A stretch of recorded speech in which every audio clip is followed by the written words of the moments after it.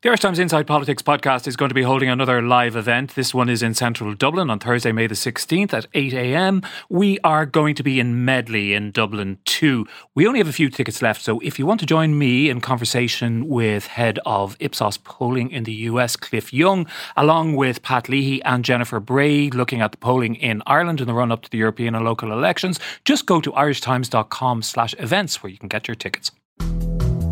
It's Wednesday, September the 27th, and you're very welcome to the weekly politics podcast from the Irish Times. I'm Hugh Linehan. For today's podcast, I was joined by Owen O'Brien, the Sinn Féin TD for Dublin Midwest, and also their spokesman on housing, along with our political editor, Pat Leahy, and Sarah Barden from our politics staff. Later on in the conversation, we talked about accusations of bullying within the Sinn Féin party and what that party's position is on property tax. But we started with this morning's Irish Times lead story about Leo Varadkar and the proposed referendum next year on the Eighth Amendment to the Constitution. So, Pat, your lead story today is about Leo Varadkar and his somewhat ambiguous stance on the Eighth Amendment.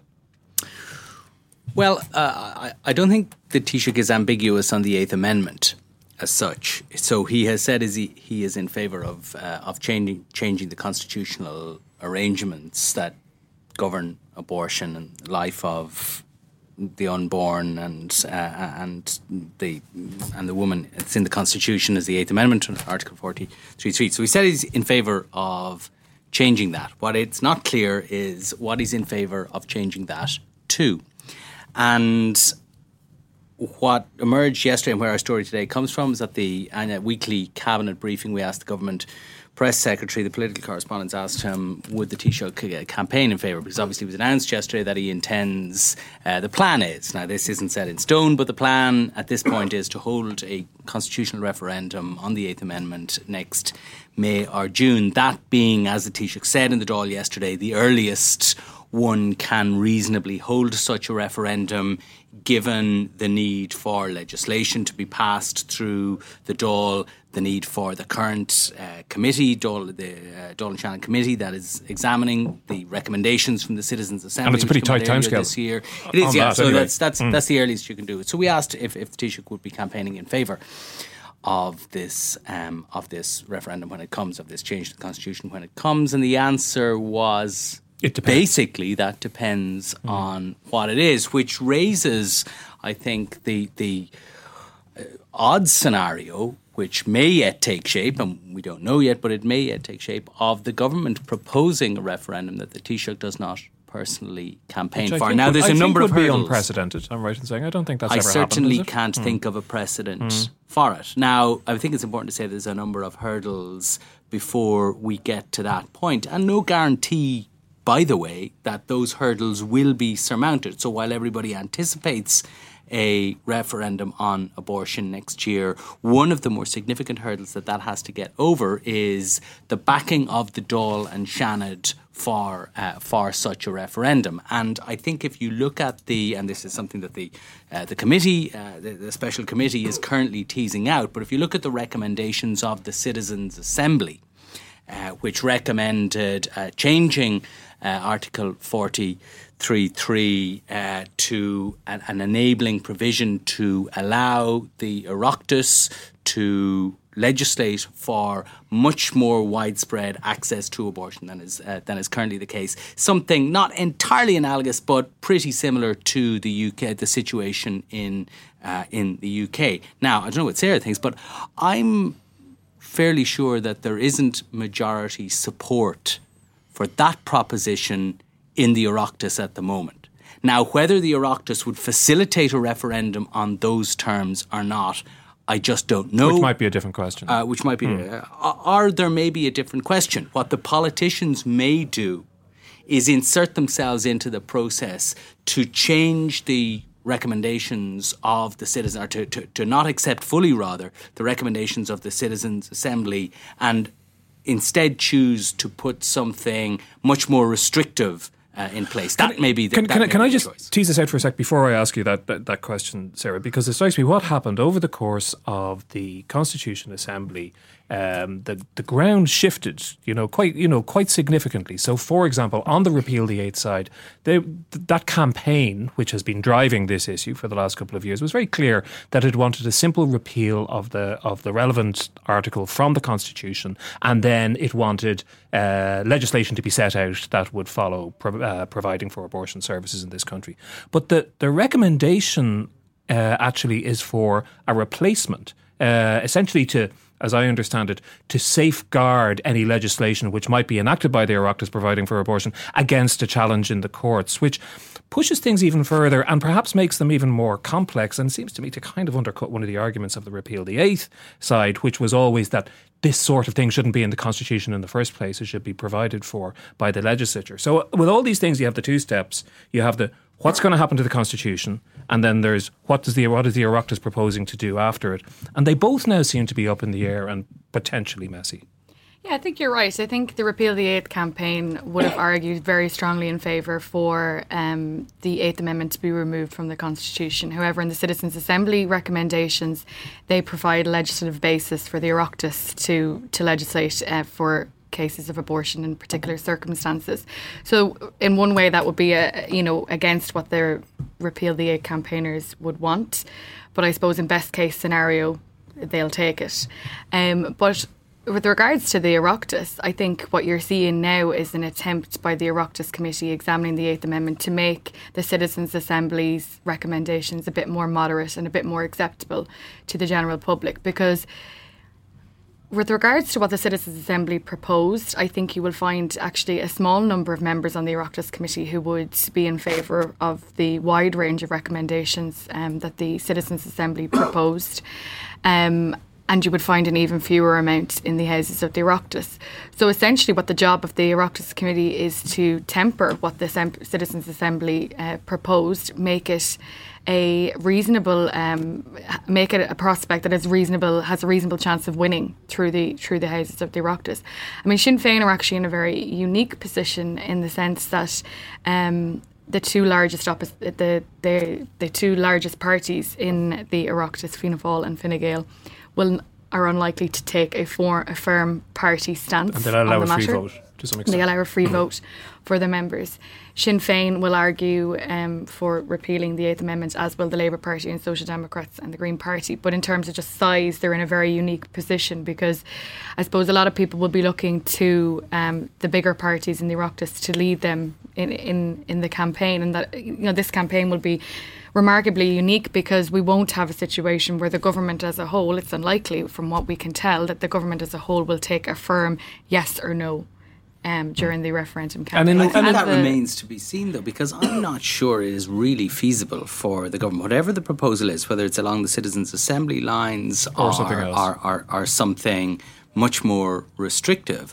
I'm not sure it is feasible for the government to propose such a thing, but then decline to campaign. The government, I presume, can agree that the legislation should be put to the people.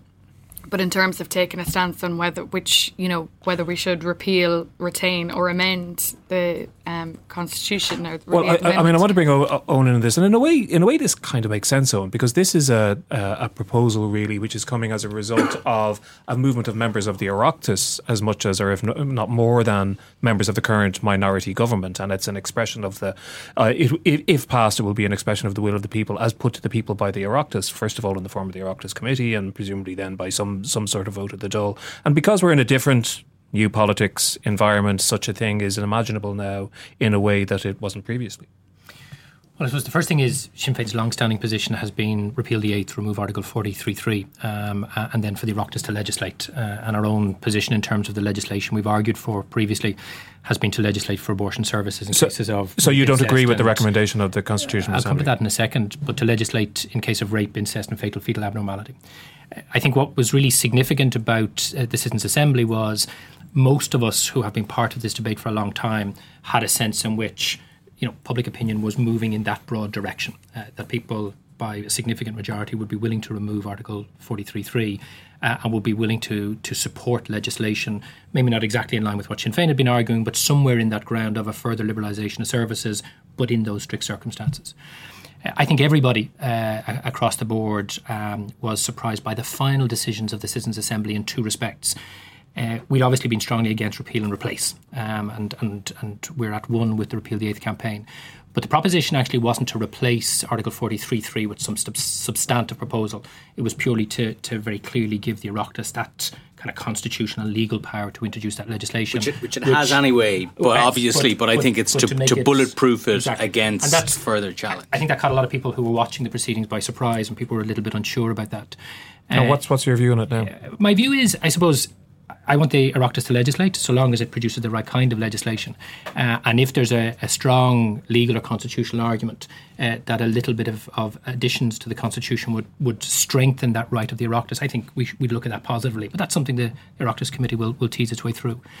The other thing, though, I'd say is I think, and I'm not on the Oireachtas Committee, I do think that all members of that Oireachtas Committee have to examine very carefully what happened at that Citizens' Assembly. I think the citizens of the state spent a very significant amount of time carefully deliberating on the information before them, so that while all of the political parties go in, including our own, with a party policy, and we have a party policy agreed at successive Ardeshna, I don't think you can just ignore the Citizens' Assembly deliberations. I think we all need to consider those. Does that mean, given that you just said that the Sinn Féin current position is in certain defined circumstances, and one, for example, is rape, and people have argued that this is an extremely difficult, it's completely unrealistic to expect that can be in some way encoded in law as a justification, in a narrow range of justifications. Does that mean that Sinn Féin, as a result of the Assembly, is reconsidering that? I'm not saying that. What I'm saying is I think there's an expectation on all members of that committee not to just to go into that committee with their predefined party political positions, but to do what they've been tasked to do by the Oireachtas, which is to sift through particularly the work of the Citizens' Assembly and try and come out with a set of legislative recommendations that will work, that are legally sound. And I think that's going to be really difficult for all the reasons that Sarah says. But I suppose my crucial point is we'd like to see the referendum as soon as possible. I was a bit surprised that some people were suggesting they wouldn't be able to meet the deadline of December. Clearly they couldn't meet the December deadline if that's what they wanted to do. There's also no issues in terms of drafting legislation. This government is very good at bringing forward legislation and ensuring that it gets through the Oireachtas when it's a political priority for them. So if the objective here is to get a referendum as early as possible next year at a time in the year to maximise the turnout and not to, for example, disadvantage students or other groups of people, we want to see that. But I do think we have to let this committee do its work without the work being dragged out unnecessarily. And my own private view, our personal view, is there was a significant piece of work done by the Citizens' Assembly. I think all members of the committee and all political parties need to consider that very carefully in the context of the discussions they're having about what kind of legislation we will hopefully be discussing and voting on either side of a referendum. Is there scope for Sinn Féin then to alter its position? Because it doesn't go as far as the Citizens' Assembly recommendations. You have an Ardeshna coming up in November as an opportunity then to put the Citizens' Assembly recommendations to the party and see. I don't see the Citizens' Assembly recommendations being put to the Ardèche, but again, that's a matter for individual Cumann and Corley Counter, etc. So until we see the Clár, we don't know. The issue of abortion has been a matter of debate at our Ardeshna for a number of years. So there is a potential that it will be there on the Clár.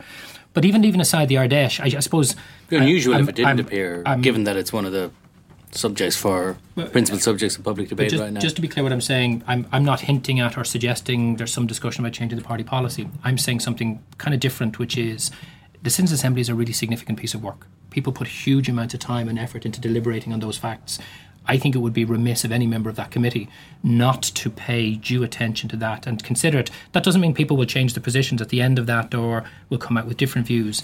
But why have the Citizens' Assembly if the Oireachtas Committee then meets and doesn't seriously engage with its work? And I think that's the job of this committee. It's actually one of the questions for the debate at large, because what happened at the Citizens' Assembly was that over the period of several weekends, in the period of intense discussion, exposure to experts, although some people on the anti-abortion side questioned, the fairness and balance of some of the programmes and felt that they were skewed towards the pro-choice side. But leaving that aside, side, there's no doubt but that there was intense discussion, immersion in the issues. The personal stories of people were heard at it as well. And following that process, what happened was that the Citizens' Assembly voted in a much more pro-choice fashion than anybody expected. There wasn't a survey or there wasn't a vote held at the beginning, but certainly I expect, and so do many people who watch this closely, that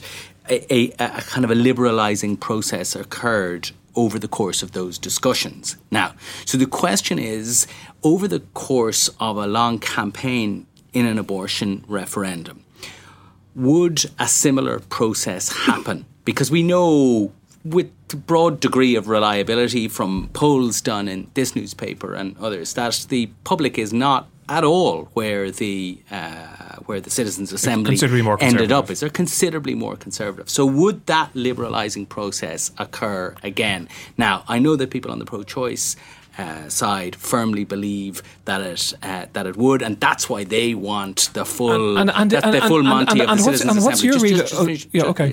Just finish this point. The people on the pro-life side believe the exact opposite. They believe that that is not the process that would occur over the course of a referendum campaign. So you have, at this point, both campaigning sides, both extremes, if you like, believing that they wanting an abortion referendum on the Citizens' Assembly recommendations because they both believe that they will win it. In the middle is the politicians, and they are wondering whether to insert themselves in this process because they don't believe the full Citizens' Assembly will be passed, and therefore the decision that they have to make is whether to insert themselves in the process to recommend a less liberal position because they think that has a chance of passing, or whether to give the full... from a purely political point of view, it seems to me to be arguable that the experience of sitting in a Citizens' Assembly in a very in-depth experience with a small number of other people, being face-to-face with experts in a very intense way, is quite different from the experience of being a voter and a citizen voter in a referendum, observing a campaign. The kind of the levers and the dynamics are entirely different. They are, although I suppose you need to separate out the referendum, which is about whether or not the Eighth Amendment remains or doesn't remain, and a far more detailed debate around the legislation. Now, those two things are intimately connected, and there are sections of the electorate whose decision on whether or not to vote to remove Article 43.3 will in part be determined by what they think the legislative scenarios in real terms might be. But I think it's unhelpful to talk about extremes in the debate and the middle, and because that's not how I see it. Pat is right. I think the outcome of the Citizens' Assembly and the very detailed deliberations and from what I could see from the outside, very calm and reasoned and thought through deliberations have changed the dynamic of the conversation. And that's not a bad thing, by the way. That's the nature of these Citizens' Assemblies, and that's what they're meant to do. I think two things. I think, first of all, what would be really helpful is if we get a really clear commitment from the government that there is definitely going to be a referendum and it is definitely going to be, early next year, and Leo seemed to go some way towards that, but also that the government is going to support that referendum. If it's proposing to remove something from the Constitution, I would expect the government who's proposing that to be campaigning and advocating for that. I also think we need a serious discussion in the Oireachtas Committee to try and see what legislation that committee or a majority of that committee could recommend. Now, that committee could recommend a position far more restrictive than the Sinn Féin position. So we could be kind of saying, well, actually, there's a majority that Fianna Fáil and Fine Gael have come up with, and we don't support that. It could come up with, we don't know yet. And I think that's why that committee, even though our concern when it was originally set up was a little bit like the water committee that I sat on, this was about kicking cans down the road and avoiding actually setting the date for the referendum. It's there. It should be allowed to do its work. It should keep to its timetable. And look, the very first campaign I was ever involved in was the referendum campaign in 92. So I'm part of that generation that this has been a very significant part of your political life and your political identity. And I think what we need is committee to have its debate, see what it comes out with. And then I think we need to have a sensible referendum. And again, look, the Citizens' Assembly isn't representative of the population. It is a random selection of people. It's a random selection of people using an appropriate methodology for that purpose, but it doesn't represent the electorate. Also remember, lots of us have manifesto commitments which we take very seriously. I campaigned in the last general election on a Sinn Féin policy on this issue. Was it the number one reason why the vast majority of people voted for me? No, but it's an issue that came up in the doors. So people put me into the position I am in part because that's Sinn Féin's position in terms of repeal the eighth and the kind of legislation we want to see. And parties, I think, need to be very careful about that because one of the things that has undermined party politics up till now is when parties get elected on a manifesto position and then just abandon it for political expediency, good, bad or indifferent. So I think there's a bit of work for the politicians and the political process to do, but the Dáil is as representative as public opinion. The Dáil, in my opinion, right, in terms of there's a range of opinions there. They might not be in the same proportions, but all of the opinions that are out there in the public are in there in the Dáil.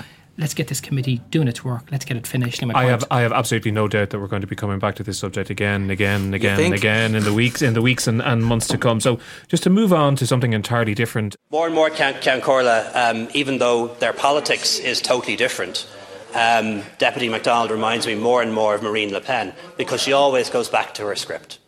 She delivers a question, it's scripted. You give her an answer, you ask her a question, and she goes straight back to the script again. Is Mary Lou McDonald anything like Marine Le Pen? Nothing like her at all. Nothing like her. What do you make of that comparison by the Taoiseach yesterday? I always think when you're losing the substantive argument, you go on the attack about something else. So Mary Lou was raising a really important point about the cost of childcare, particularly for working and low-income families and how families have been crippled. And she was putting a very simple question to him, which is, will he, in the context of the budget, consider increasing the subvention to make childcare more affordable? Completely reasonable proposition. Of course, he's not going to say what's in the budget or not, but Mary Lou wanted him to debate that. What does he do? He avoids dealing with that question. And he starts talking about Marie Le Pen. Why? So that all the newspapers today will be talking about that remark and not the vitally important issue of childcare.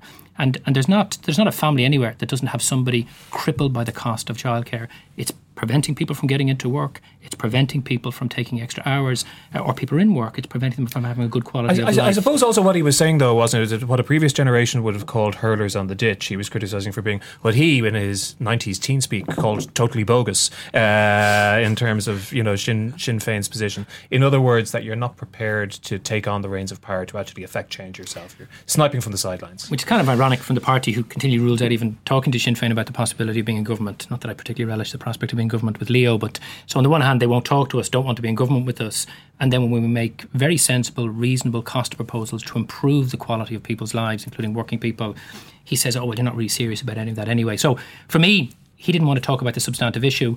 He deflected onto something that's completely irrelevant, and the very fact that that's the base upon which we're having this conversation shows that's why he's doing it.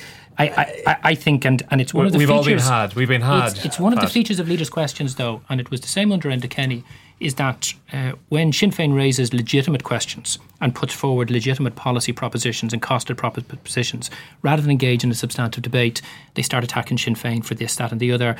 I think that's poor quality politics, and I think most people see through it. Well, there's a theatrical element to parts of politics, and leaders' questions in the Dáil, where the leaders of the opposition parties get up and get to ask the Taoiseach of the day questions, of which he has no notice, is a central element to that. And I accept what Owen says about, the Taoiseach got up yesterday with the view to creating precisely the headlines that he got today with his accusation of Mary Lou McDonald. And I was in the chamber at the time, and it looked to me like a slightly pre-cooked line that he would have delivered no matter what Mary Lou's question was about. Even if she said something nice to him. It should be said now that Mary Lou is no mean practitioner of the theatrical arts of politics herself. And so I think that what's sauce for the goose is sauce for the gander in that respect. A couple of other things, though, struck me about yesterday's exchanges. We were talking earlier, Owen was observing that the press gallery was full for leaders' questions, and I think that leaders' questions with Leo Varadkar in the Taoiseach's chair will be more combative, especially towards Sinn Féin and the left, than they have been heretofore, or they were certainly with Enda Kenny. So I think that theatrical element. Is that just a question of style, or does it reflect a stronger antipathy to the positions? Now, here's a second point I was about to make. One other thing about the substance of what he said yesterday also struck me, and I think that it is a window on the sort of premiership that he will have, and therefore the influences that would bring to bear on our political debate.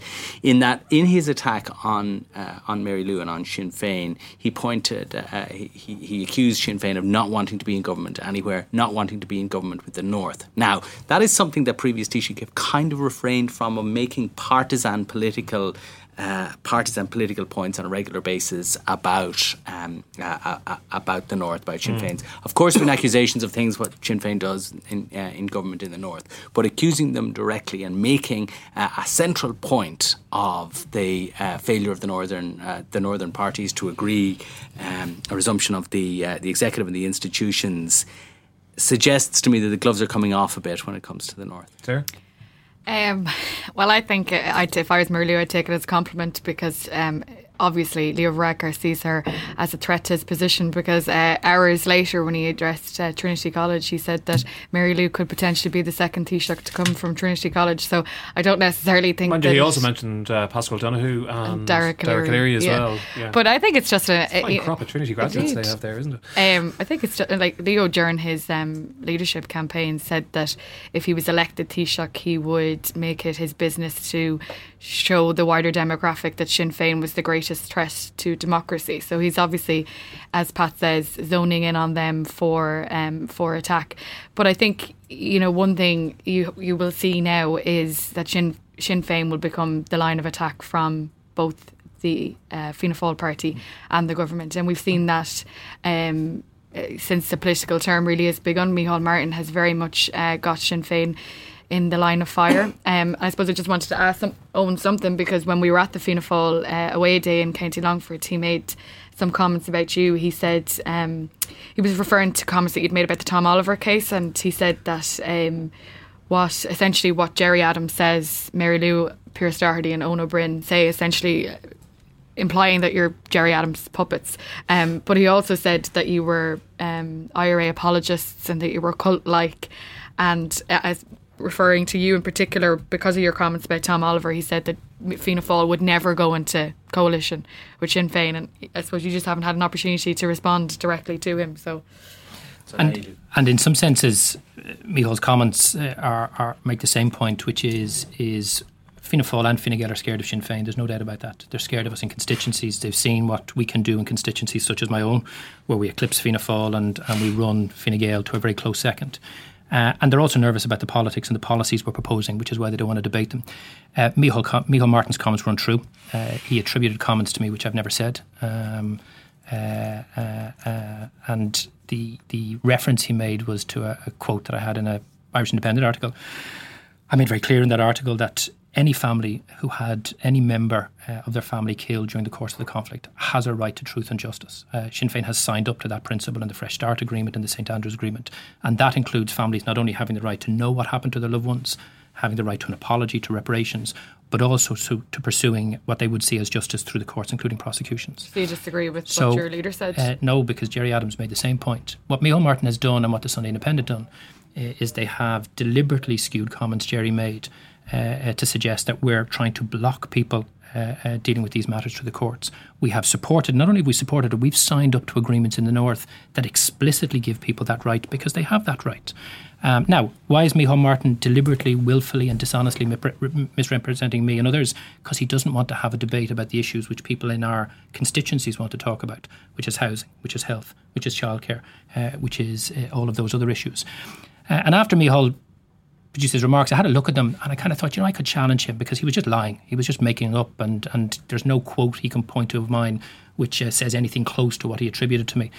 But actually, I have a much bigger job to be doing, which is to be raising those important substantive issues, including the issues, for example, of truth and justice for families who lost loved ones through the course of the conflict, which I don't believe Micheál Martin has any serious interest or attention to. If he was, he'd be saying, why don't we have the truth recovery processes that are required under the St Andrews Agreement and under the Fresh Start Agreement? One of the central things that is preventing the re-establishment of the Assembly, which is blocked by Unionists and the British government.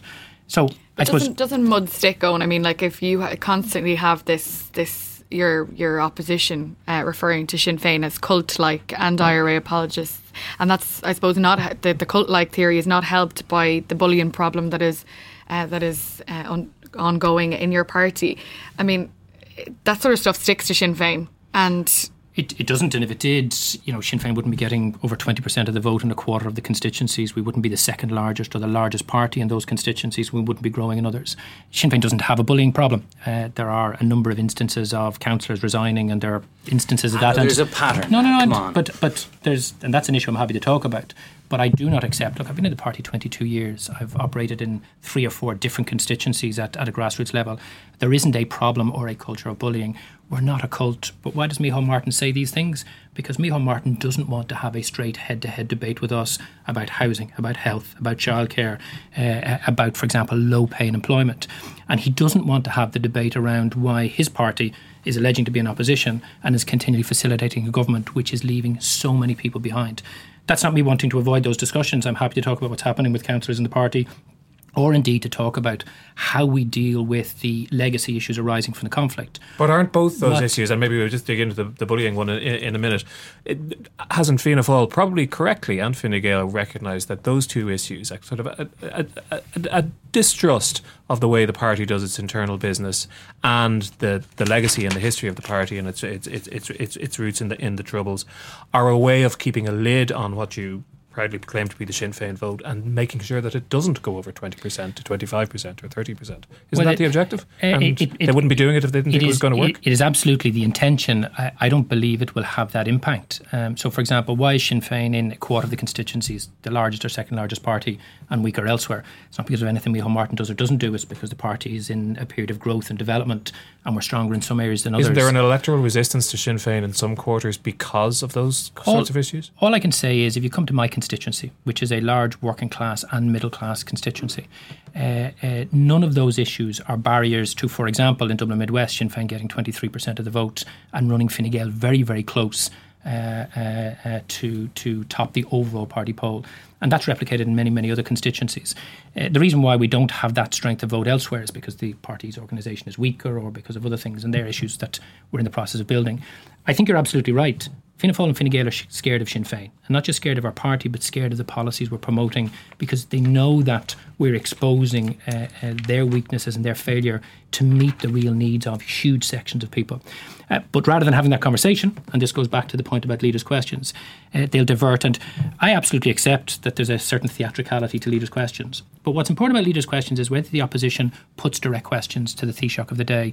And the Taoiseach has a responsibility to engage in that debate as theatrically as he wants. That's okay.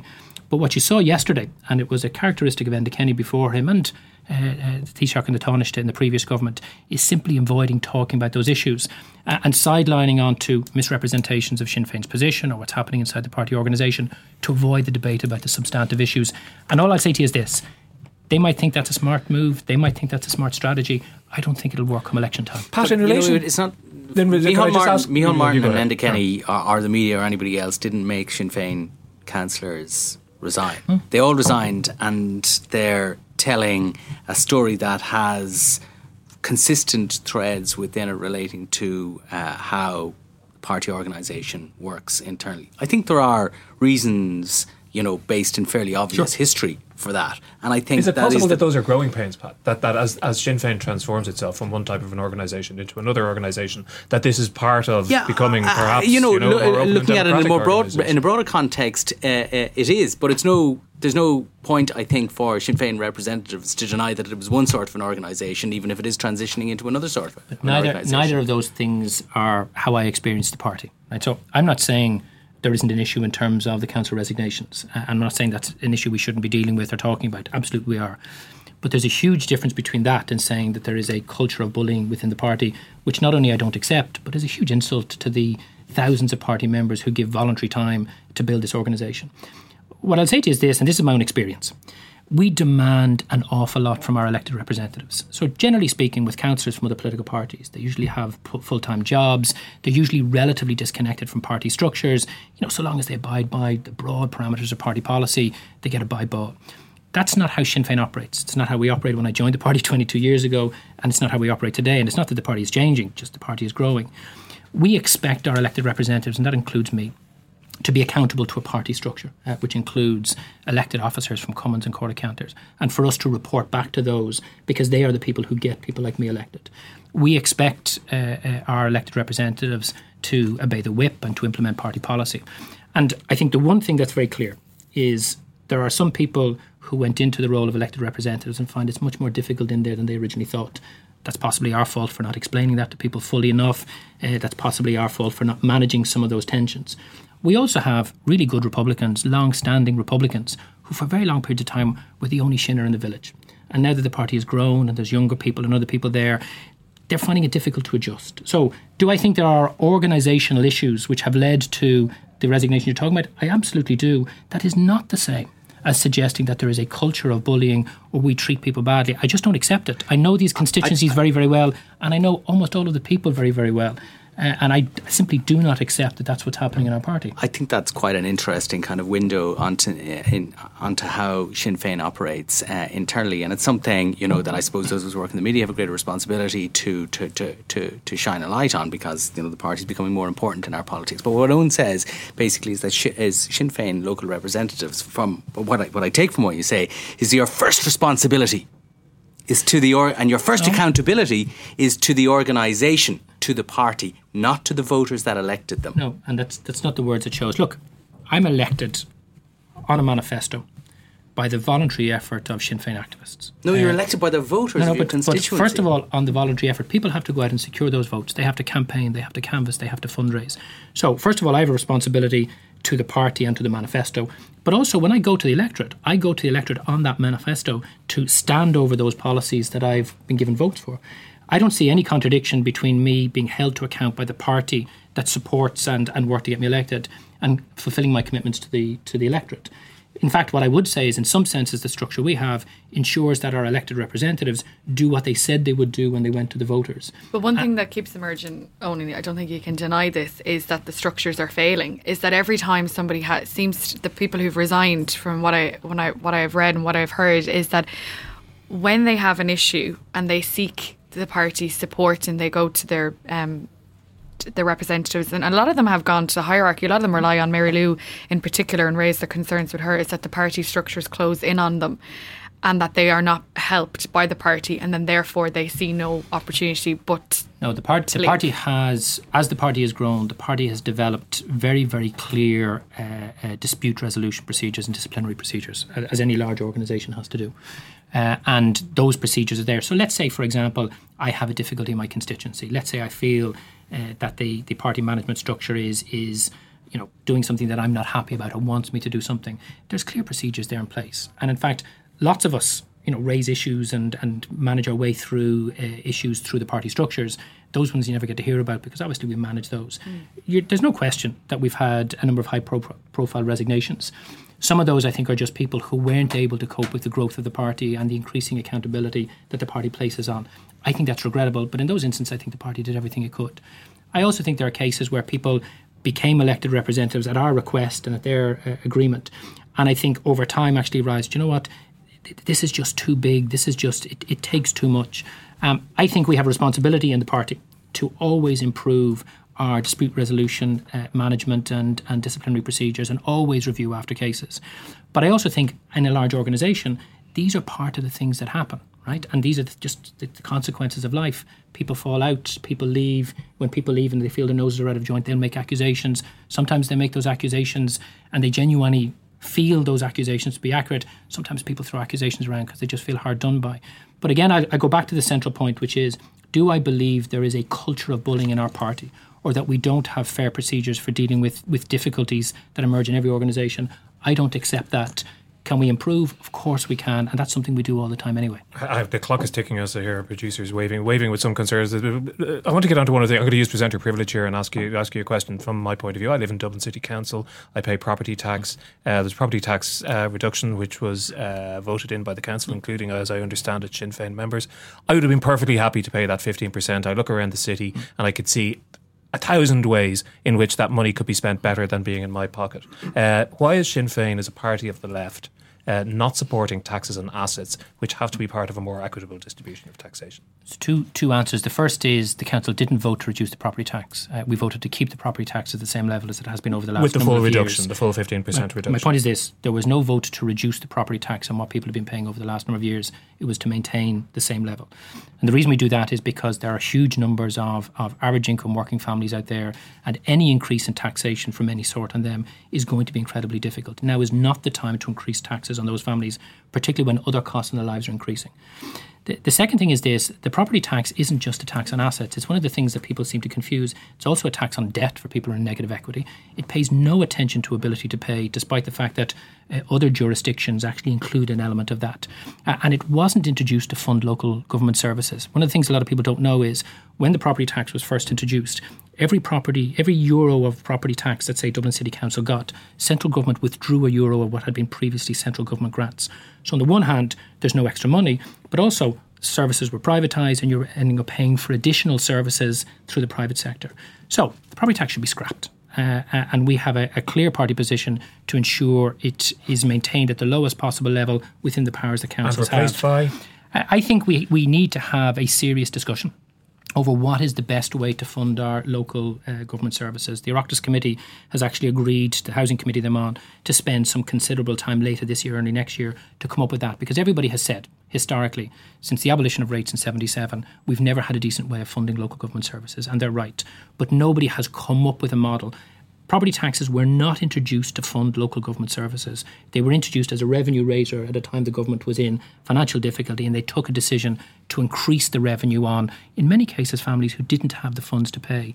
So my view is you scrap that, right, because you just can't reform it.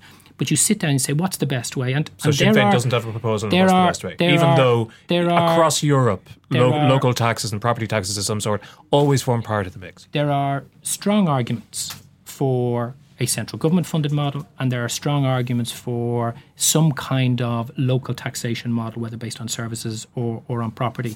We haven't decided ourselves which one of those we prefer. For the moment, general taxation is what we have advocated. But I suppose what I'm saying is this: there's an argument out there that I hear that people are saying the property tax is about funding local services. That's not what it was designed to do. That's not what it does. And see, those left-wing parties that support property taxes or service tax in other European jurisdictions, they wouldn't have supported the property tax as it's designed. Because as I said, it's not just a tax on an asset, it's a tax on debt, and it takes no account of ability to pay. And they are fundamental elements to any progressive left-leaning tax system, which weren't included in that, of course, because it was designed by right-wing politicians. And that's one of the many reasons it should be scrapped. What I'll also say is this: does that not really come back to where we started, which is Leo Varadkar's accusation that there's a sort of totally bogus form of opposition, that you're not actually putting forward a replacement for it, you're afraid of being outflanked by Solidarity and PPP. Absolutely so not. You've got to hold the line on this. In every alternative budget, and we'll do the same when we launch it next week, in every alternative budget, for example, when we talk about scrapping a tax, whether it was water tax or water charges or property tax, we always outline a fully costed a tax revenue alternative. So we can stand over those. People can argue that might be the right way, the wrong way, but we always stand over those. And I suppose the one thing we'll say is, and the universal social charge was a good example. Universal social charge, hugely unpopular. Many of us opposed it when it was introduced. But in fact, in the last general election, we were probably the only political party, bar the Social Democrats, who argued not to scrap it because the revenue that's there is required, whereas the far left and Fianna Fáil and Fine Gael wanted it scrapped or phased out. So I think our credibility on the tax issue is very clear. A lot of the people who voted for me, they pay a lot of universal social charge. But when I went out on the doors and explained to them that money is required for health, education, housing and childcare, we were able to win people over. So do we engage in fiscally reckless populist politics? No, we don't. But the property tax is a bad tax and needs to go. Do others, do PPP and Solidarity engage in reckless politics? I think anybody who proposed the abolition of the USC, given the huge volume of money that it represents, I think that's reckless, because there is no way of raising that money alternatively. But I think, for example, with the 400 million... Hold on a minute now. You can't say that. With the promising to abolish one tax is reckless, but promising to abolish another one isn't. But promising to abolish a tax that raises 400 million and replacing it with another source for that 400 million is one thing. Promising to abolish a tax that can raise up to 5 billion euros, where are you going to get that money elsewhere? And I suppose for me, it's not that this tax or that tax, it's the volume of revenue the USC raises. Can it be improved and can it be made more fair? Absolutely. But that money from the USC is central. So all I'm saying is for those people who accuse us of fiscally reckless populism, the USC is the answer to that. Owen O'Brien, we gave you the last word. Thanks very much as always for coming in. And that's it for this edition of Inside Politics. Thanks also to Pat Leahy and to Sarah Barden for joining us today. And thanks as always to our producer Declan Conlon and engineer JJ Vernon. Remember that you can find us on irishtimes.com/podcasts, or you can subscribe via iTunes or whatever your preferred podcast provider might be. And we're always grateful if you take a moment to share or recommend the podcast. Remember, you can mail me at hlinehan@irishtimes.com, or you can always find me on Twitter. But until the next time, goodbye and thanks very much indeed for listening.